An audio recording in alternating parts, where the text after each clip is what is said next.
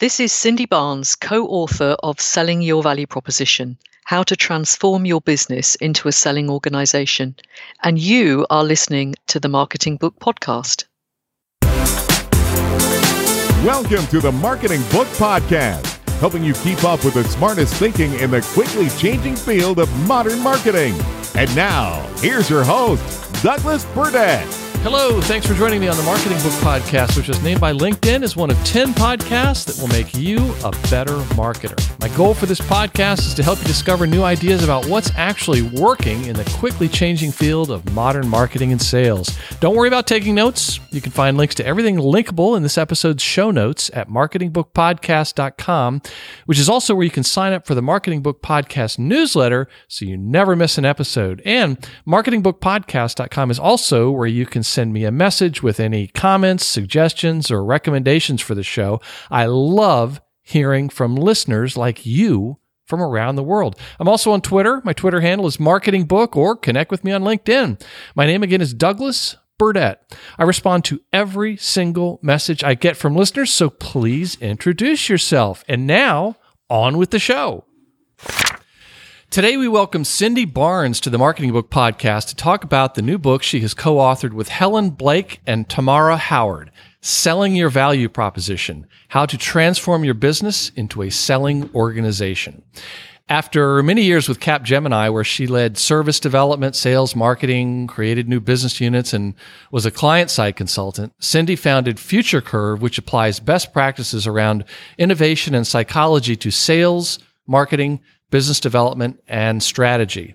An engineer by training, she began her career running large-scale factories for Smiths Industries. She later led research and development for Panavision, where she developed a technical product range, which is still their most profitable one to date. Cindy is also the co-author of Creating and Delivering Your Value Proposition. And at the end of the interview, Cindy's going to tell us how you can win a copy of the book. And, interesting fact, she is clinically qualified in transactional analysis, a member of the British Association of Counseling and Psychotherapy, and the British Psychological Society. Cindy, congratulations on Selling Your Value Proposition, and welcome to the Marketing Book Podcast.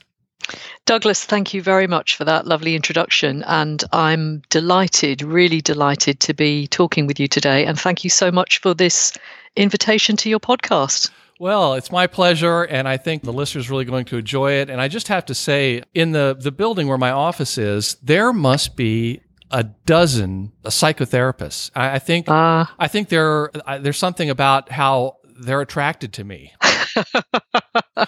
or they wanted to be near us, a good source of business. So who knows? But hopefully, we'll be able to get through this without too much trouble. I'd like to start with an excerpt from the end of your book at the beginning of chapter 8. We started this book with a contemporary paradox. Although customers have more power than ever, they are less satisfied with the businesses that serve them. As we have seen, this customer power comes from factors like ubiquitous technology, easy access to information, growing competition, and the spread of globalization. And as this book has illustrated so far, many businesses are failing to meet expectations. They're not putting the customer first, even though many are likely to say that they do, and not building their sales proposition on the things that customers genuinely value. As a result, they are missing opportunities and getting attacked by disruptive competitors. We've examined how to tackle this problem head-on, first by developing a value proposition that is rooted in a genuine understanding of customers, and then translating it into powerful customer sales propositions.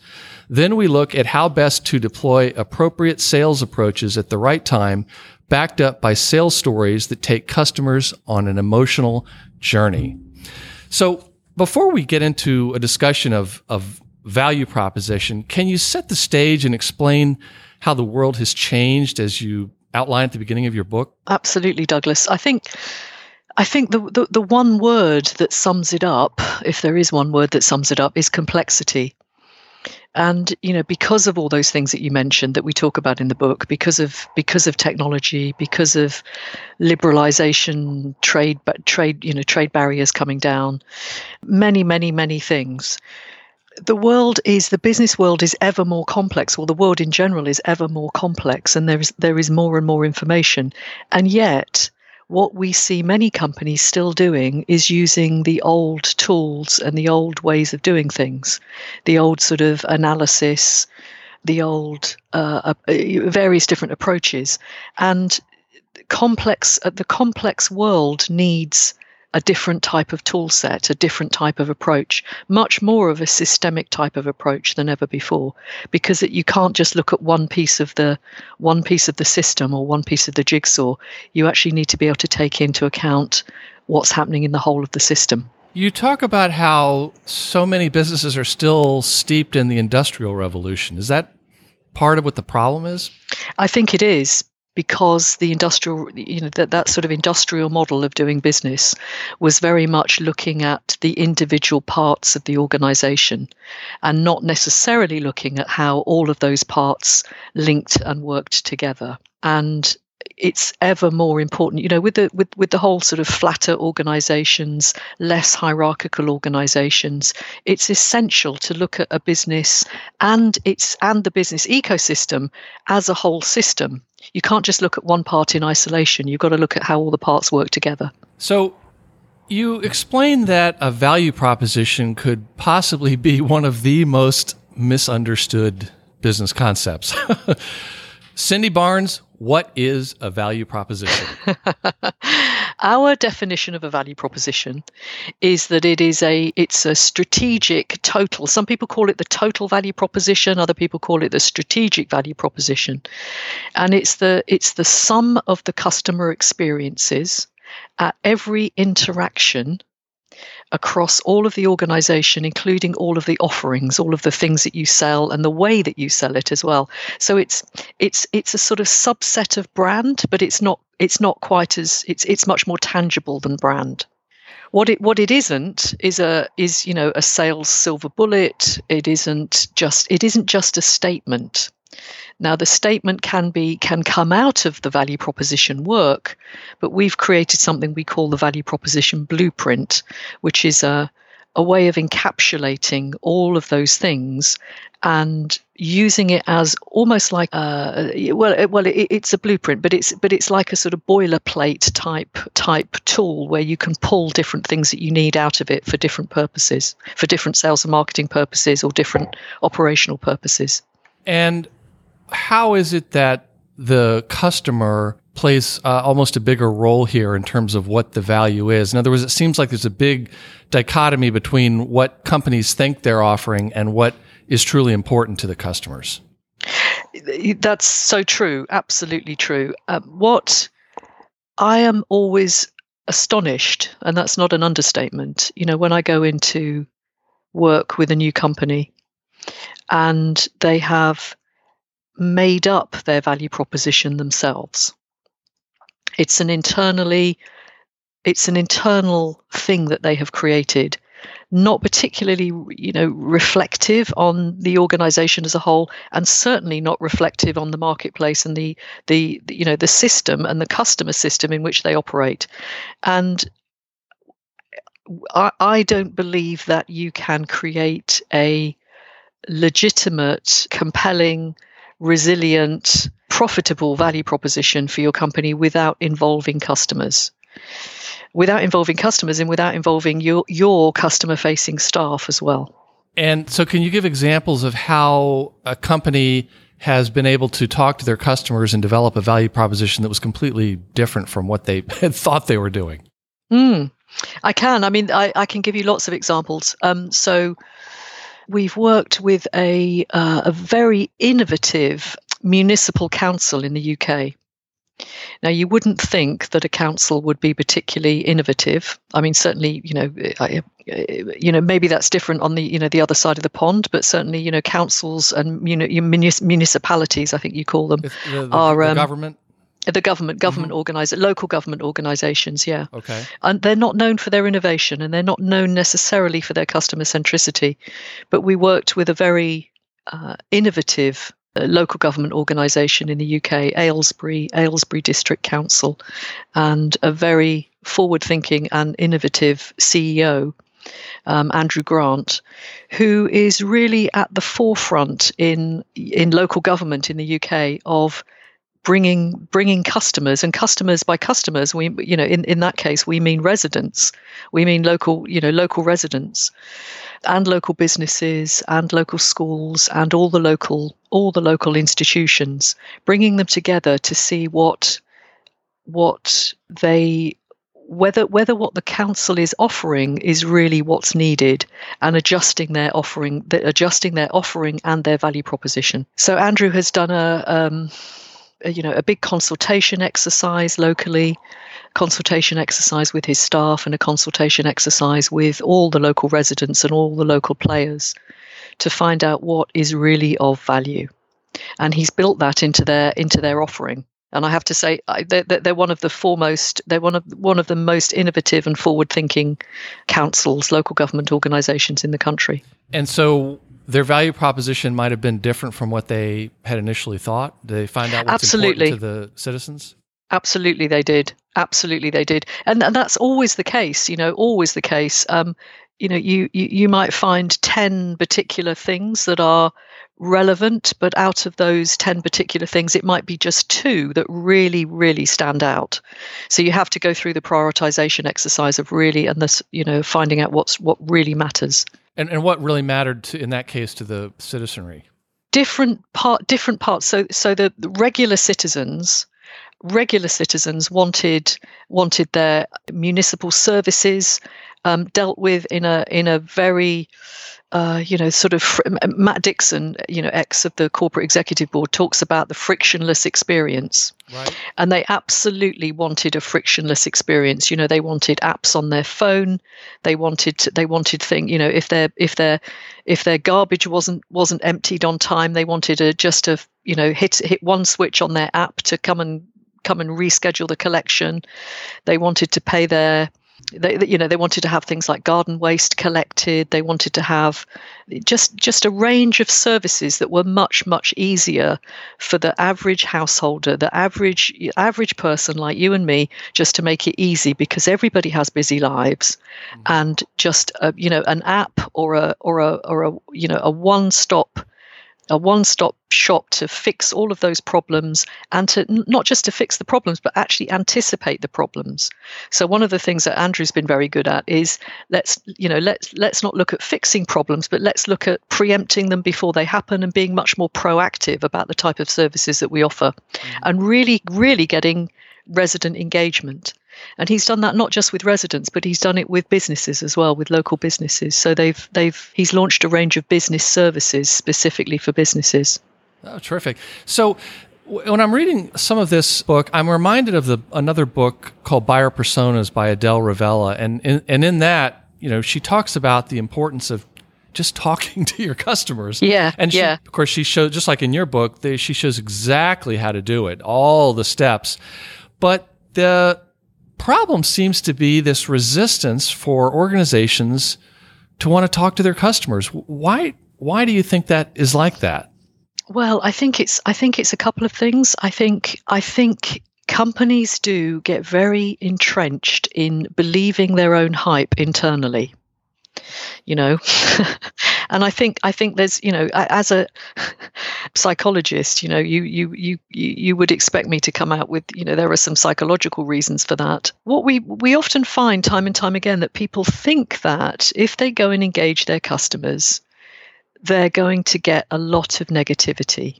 And the reality is that doesn't happen, because if you think about it, if customers have chosen you to be a supplier, they want you to succeed. There's a sort of psychological contract that goes on there that says, actually, if I've been smart enough to choose you as a supplier, then I should be smart enough to help you want to succeed. And I want to make you as successful as I want, as I've chosen you because I want to be successful. So I think, in the many thousands of customer interviews that we have done on behalf of organizations, there have been very, very, very rarely we've had the whole sort of, the negative, just dredging up everything awful that's ever happened. Mm-hmm. Very, very, very rarely. Most of the time, it's customers are very positive, and they want They want you to succeed. And also, people like to be asked. They really like to be asked for their help. They really like to be asked for their opinion. So if you're genuinely, one of the problems comes when companies ask, but they don't really mean it. Yes, And you and I both know, and I'm sure all of your listeners know, when you're being asked a genuine question, when somebody is really taking interest and really wants to know the answer, versus when they're just doing a sort of consultation exercise because they feel they have to. How likely would you be to recommend us to a friend? It's like I get the Net Promoter Score survey Exactly. questions, and I don't think that they're going to really do anything with it, but when I have had conversations with companies who say, we really want your feedback, and I think that they might actually value it and do something with it, I'm happy to provide it. However, it's pretty rare. It's funny. I guess there's other reasons too. People are so busy. They got their heads down. They're working very hard. And sometimes when we're starting out with a new client and we go interview, we do more of the buyer persona type of interviews, and we come back to the client, and sometimes they act as if we had been speaking to the burning bush, where they say, wow, I didn't know that about our customers. And I can understand how, they just kind of, they hope it's going well, but they're also surprised sometime at how simple the requests can be. In other words, what people really want. Absolutely. You're absolutely right. I have been in boardrooms with very large global organizations where we have fed back the customer research, and everybody has been on the edge of their seats because it's like, well, our customers really think this. And it's often nowhere near as complex as organizations make it. Nowhere near as complex, but sometimes it takes, that's the consultants get a bad rap a lot of the time, but sometimes it takes that third party to come and play it back. It's so true. And I recently interviewed David C. Baker about his book, The Business of Expertise, and he has this expression in it that talks to that point. He says, you can't read the label when you're inside the jar. Yeah. Great quote. Yeah. So let's move ahead here. And let me ask you, what should listeners understand about the difference between price and value? Well, value includes all of those other factors that need to be that need to be added into price. So value includes things like, how do your customers weigh up the risk of using you versus using anybody else? What's the cost to them? And by cost, we mean what's the risk and what's the downside of using you? And also, what's the benefit? We have a little equation, which is the, value equals benefits minus cost squared, although actually you could put to the power of 5. And the reason for that is because, the way that our brains work, the way that we're wired, and this is, Daniel Kahneman's stuff around loss aversion and all of that fantastic work that has been done on behavioral economics. That's the word. Right. I think he won a Nobel Prize for that. He did. He did. Absolutely he did. But what that shows is that you have to have far more benefits than you do negatives. Mm-hmm. And if you build all those all those positives in, you build all those benefits in to significantly outweigh the negatives, you can generally charge a better price. But where companies are missing out is because they don't do the work necessary to understand what needs to go into the pricing. So value pricing is absolutely what it says. You've got to do the work to understand what are all the benefits in there, what are all the benefits and what are all the downsides, including all the risks, and how is your customer going to weigh those up, not just cognitively, but actually psychologically as well.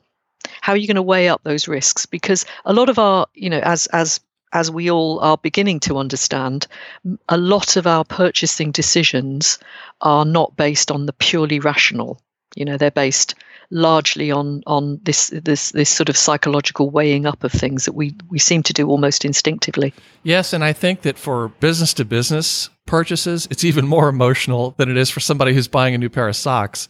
Absolutely. There's so much more at stake. Absolutely. We talk about the three aspects of value, one being the rational, one being the emotional or and the psychological, and the other one being the socio-political, which is a fancy way of saying, how is this going to make me look around here? Mm-hmm. Yeah. And that seems to be skimmed over by a lot of organizations, and they're not taking the time to understand that. So in your book, you have the 10 laws of value proposition selling. Yes. Now, the fifth law of value proposition selling is that an organization must understand and be clear about the difference between marketing and selling. Yes. Explain what you mean. Yes. Yes. Yes. Okay. This has come from working with, hundreds of organizations, particularly probably because of our backgrounds and, my background, particularly in, I did engineering and physics, and I ran very technical things, and I have I'm quite a bit of a techie myself. So we seem to be very good at working with quite technical organizations. And I'd say this particularly true with technical organizations is that they're not really very clear on the difference between marketing and selling. So they understand selling, but they often understand selling purely as a transaction. They don't understand necessarily some of the subtleties of selling, particularly consultative selling or complex selling that we write about in the book. Mm-hmm. And they certainly don't understand the importance of market positioning. And that actually you need to have a marketing strategy to be able to position how you want to be perceived in the marketplace. And that market position has to be rooted in reality. It can't just be made up. It has to be really how you are perceived in terms of how your salespeople operate, how your delivery is done, how your operations are done, how your pricing is done. That market positioning has to be a work of strategy. And that's the job of strategic marketing. And what I see time and time again is that companies just don't understand. They seem to have forgotten. I mean, I was part of my early commercial training was on understanding marketing strategy. And that seems to have been largely lost in favor of much more transactional selling. So you've got to frame marketing is a longer term activity, and if you need to plan for the market for a year out, 2 years out, and selling is much more of a typically in most organizations, selling is much more of a shorter term activity. But if you want to generate leads and you want to generate sales in a year's time, you've actually got to have you've got to have your marketing strategy. Right. Now you mentioned transactional selling. Can you explain the difference between transactional selling and consultative selling as you outline in the book? Yeah. Consultative selling or complex selling, or there's various different terms for it. I think the key thing is you've got to take, with consultative selling, complex selling, you've got to take a leadership position with your client, with your customers, and work with them to take them on a journey to solve their particular problems. One of the definitions of consultative selling versus transactional selling that we developed based on some work that we did a number of years ago with Neil Rackham. Neil Rackham of spin selling fame. Yes, his name comes up on this podcast all the time. Yes, yeah. Neil has been a friend and a mentor for many years. We came up with this phrase, in consultative selling, you don't know what you're going to sell to the customer, and the customer doesn't know what they're going to buy from you. And your role is to work it out and genuinely co-create that together with the customer. Something you do with the customer, not to Something the you customer. do with the customer. You do it with the customer. You do it with the customer. And transactional selling is is the customer knows what they want to buy, you know what you're going to sell them, and your role is really to communicate the value. So transactional selling is very much about communicating value, and consultative or complex selling is much more about co-creating value. Right. Can you talk about related to that, the insight-led approach to selling, and perhaps talk about the hospital bed manufacturer case study? Sure. Well, that again is based on you've got to do the research. You've got to do the research to understand what the key pain points are, what the key drivers are for the people that you're selling to. So we wouldn't have found that out. We wouldn't have found out that some of the key what some of the key issues were without actually doing the research and without spending time with the customers, without spending time with the nurses, without spending time with the doctors. We wouldn't have actually found out that actually the issue is that nurses were straining their backs, having to move patients, and patients were having all sorts of problems because of the design of the hospital beds. So you've got to do research, and that it brings me back to something that you said earlier on in our conversation about Net Promoter Score, about NPS, as a research tool, and whether people believe that when you're asked questions, whether you're really going to take action. One of the key things about research is that there are hundreds and hundreds of different research approaches. The other thing that I find is that people just hear the word research and they just tend to think of one or two approaches, whereas the reality is that there are hundreds of research approaches. And the key to doing this, the key to what type of insights you want to generate, or what type of insights you want to find out from customers, and at what level you're creating your value proposition, you've got to use the right tool for the right approach. Mm-hmm. So NPS, for instance, is one tool to use for a specific purpose. If you're going to do the much more qualitative and find out why people are behaving like this, why they're behaving in certain ways, and what their motivations are in certain ways, then you need a different set of research tools. Mm-hmm. So it's really important with research to use the right tool for the right purpose.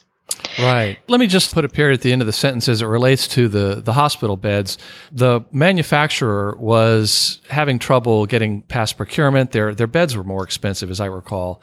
And that's where they did some consultative selling, and they found out that one of the bigger problems, which is not a problem for the procurement people, but it was the problem for the CEO, was all these missed days because the hospital staff were injuring themselves trying to use these cheaper beds.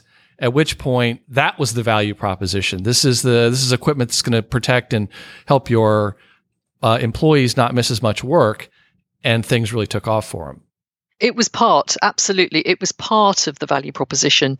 That was one of the key insights that came out of it. That actually to position this, and there are always insights that come like that, particularly when you're just competing on price. There are always other things to look at other than price.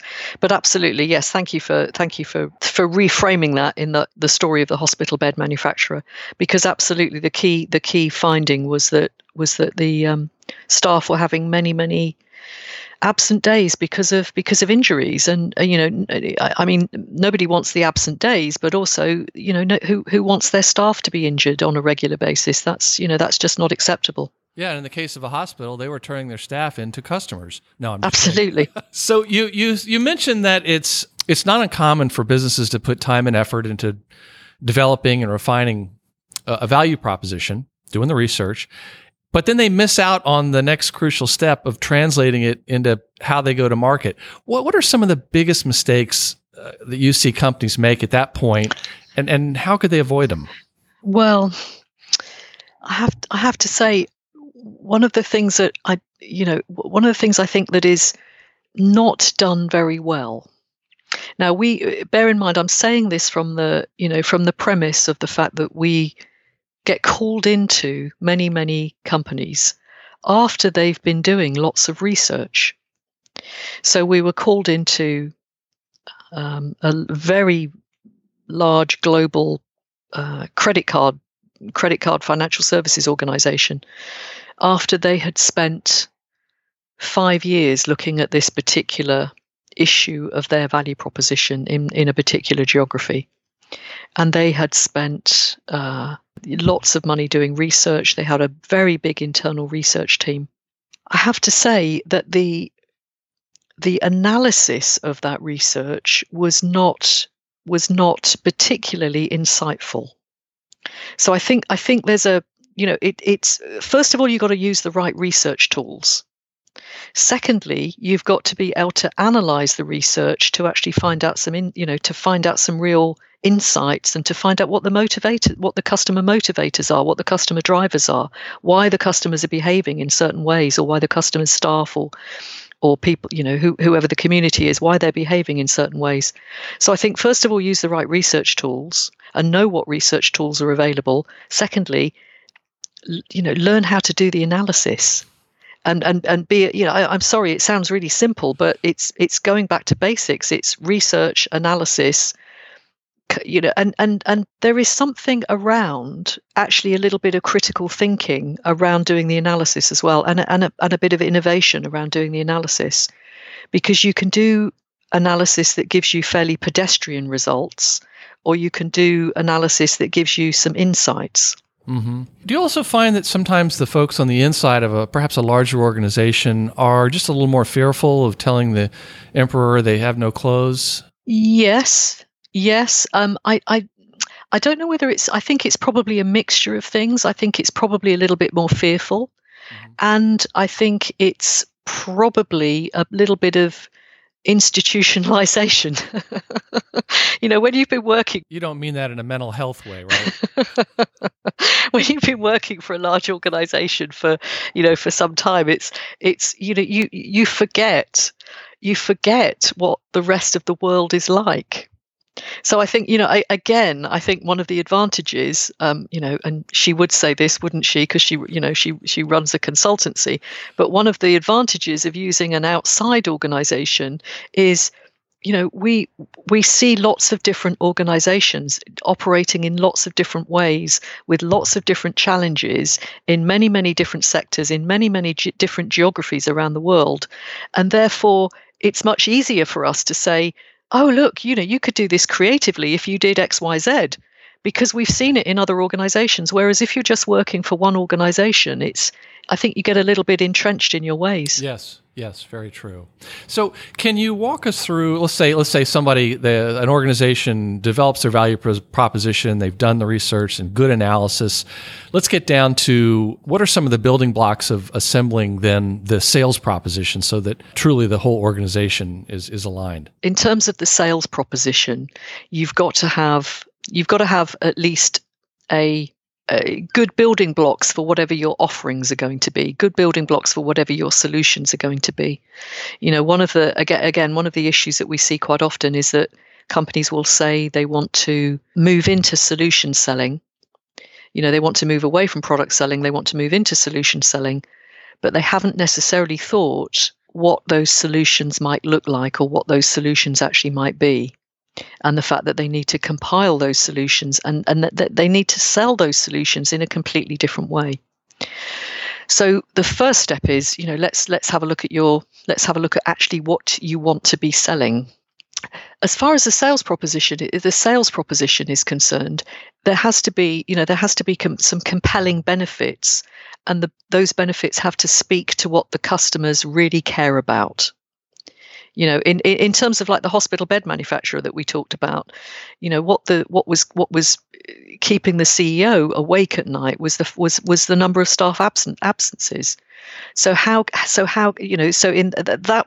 an example of a very good sales proposition. That whole customer bed manufacturer story. Yes, and on page 87 of your book, there was thank you. one of many things that I could have carved in stone, and it was when you said, customers may care about the quality of the product, but they care far more about what it means for them. What customers truly care about are their own problems. Yes. Bravo. Yeah. I mean, it's no different to most of us, isn't it? It's most different. That's the human condition. What we most care about is our own problems. Yeah. So if you're trying to shoehorn something to solve my problem, and it isn't really my problem, it's more of an issue for you than it is for me, then I'm not going to be that interested in it. Right. That's so true. Well, finally, let me just ask about this one other concept. Can you explain the concept of a sales story and why a good salesperson should be a storyteller? Well, I think and Matt Dixon and his colleagues, when they wrote the Challenger Sale, one of my favorite books. Absolutely. And Matt, they talk about that. They talk about the sales choreography in the Challenger Sale, and they give a wonderful example of it with the Grainger case study. But storytelling in general, because it from a psychological point of view, because it speaks to a different part of our brains. If you and I are talking at the moment, we're talking in quite a rational way. We're talking about sort of rational subjects in rational ways. But if I was to start telling you a story, and you've invited me to tell the story about the hospital bed manufacturer, which is a little snippet of a story. But if we were going to tell that in a much more compelling way, we were going to tell the whole story of the CEO and the hospital and the hospital bed manufacturer and the nurses and what the nurses said. If we were going to tell that in a compelling story way, it speaks to a different part of our brains. It actually gets our attention in a completely different way, and makes us, interestingly, it makes us relax. The power of stories is that they have absolutely a different psychological approach. And if it's a genuine story, and one of the things that we talk about consistently in our books is don't fake this stuff, don't make it up. It has to be absolutely genuine, absolutely authentic. You have to mean it. And when you're telling a customer a genuine story about another client or a case study that really worked, or you're telling them even their story about what you found in their organization, people are absolutely compelled by it. We naturally love the natural arc of the story. Mm-hmm. It's like, and not just because you're in the UK right now, but I'm always thinking about that scene from Monty Python and the Holy Grail, where King Arthur goes up to the castle, and John Cleese is playing a French soldier up on the parapet, and he starts hurling insults at King Arthur. He goes, I'm King Arthur. You've got to let me in. And he says, no, your mother was a hamster and your father smelled of elderberry. Go away. Well, I think of that as like trying to break through to a customer. And they're not going to let that drawbridge down until they start to hear a story. It really is so interesting how we are wired for stories, and I think we were wired for stories how many years before there was ever any form of writing? I think so. I absolutely think so. I think it relaxes our whole nervous system when we start hearing stories, because we understand that there's a narrative arc to all stories, and we understand that narrative arc, and it's that narrative arc that that Matt wrote about in the Challenger Sale, and there's various other brilliant storytellers that have written books on how to tell business stories and how to do storytelling in business. Mm-hmm. One of the books that was on the podcast, which was really good about this, was Sell with a Story by Paul Smith. And he went into great detail about all the different types of stories. But of course, he starts it out explaining, as did you, about how the human brain is just wired for stories. It'll stop what it's doing to listen to a story. So absolutely.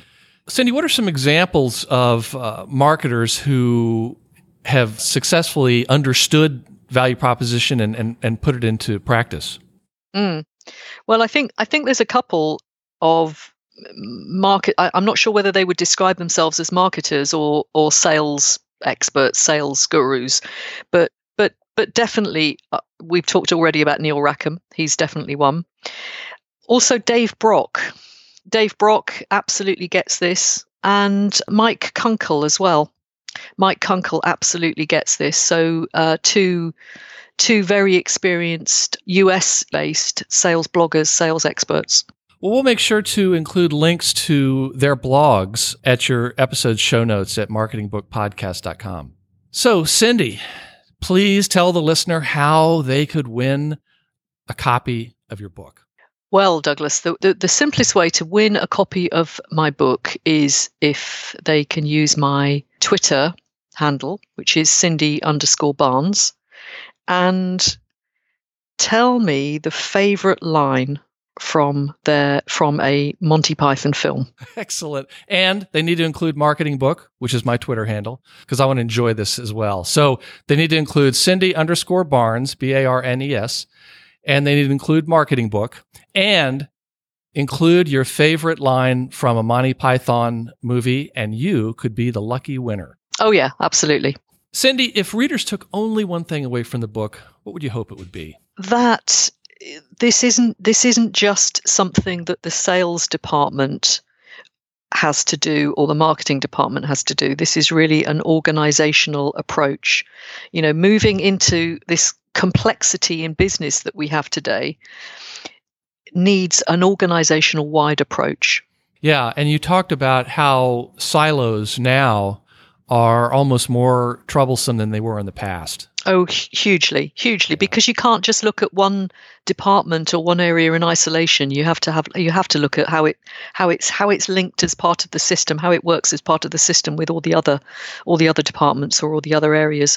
But the other thing I'd say is, that makes it sound very complicated. It doesn't have to be. It doesn't have to be complicated. It doesn't have to be really. It doesn't have to be difficult. It just takes, a different type of approach and a different view. Mm-hmm. So, Cindy, what books have inspired your work and career? Well, there's lots. There's lots. I mean, Challenger Sale. Yeah, the Challenger Sale, Matt, and his Brent the Adamson. frictionless buying experience. Or I think it has to be. I mean, Neil Rackham's, rethinking the sales force was a key one in thinking about this. How you look at this system-wide approach to the sales teams. There's some more recent books. There are a couple of books by a British author called Giles Hutchins called The Nature of Business and Future Fit, which are all about redesigning business for resilience, redesigning business because of complexity for resilience. There's a couple of books by Simon and Maria Robinson. They've just written a new book called Customer Experiences with Soul, which is an excellent book. Oh, I did not know about that one. This is how I find good guests for the show. Yeah.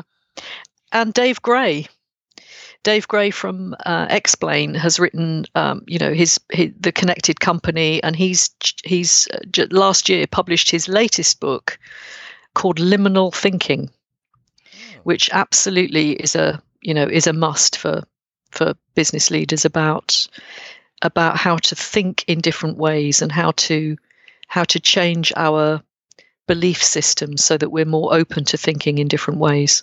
Interesting. Well, we'll find these books and put links to them in your show notes at marketingbookpodcast.com. I'm writing feverishly here. So that's great. So, Cindy, how best can listeners learn more about you and your book?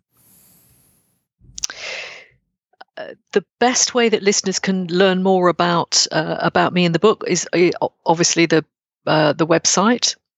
Our website at futurecurve.com. And you're Cindy_Barnes on Twitter, right? Cindy_Barnes on Twitter, yep. Okay. We'll make sure to include links to all those things so the listeners can reach out to you and find out more about you. The name of the book is Selling Your Value Proposition, How to Transform Your Business into a Selling Organization. The authors are Cindy Barnes, Helen Blake, and Tamara Howard. Cindy, thank you very much for being on the Marketing Book Podcast. And Douglas, thank you so much for the welcome and for the introduction to do the podcast in the first place. It's been an absolute pleasure.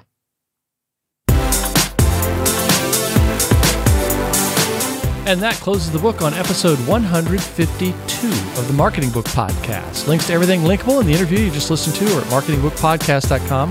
And that's also where you can sign up for the Marketing Book Podcast newsletter so you never miss an episode. And if you have any feedback on or suggestions to improve the show, or perhaps if I can make a book recommendation for you, I'd love to hear from you. Just go to marketingbookpodcast.com and leave me a message or tweet at me. My Twitter handle is marketingbook, or connect with me on LinkedIn. My name again is Douglas Burdett. And please join us next time as we welcome Daniel McGinn to the Marketing Book Podcast to talk about his book, Psyched Up, how the science of mental preparation can help you succeed. Thanks again for listening to the Marketing Book Podcast.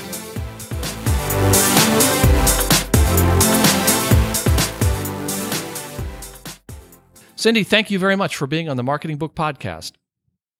Douglas, thank you very much. It's been an absolute pleasure, and thank you again for the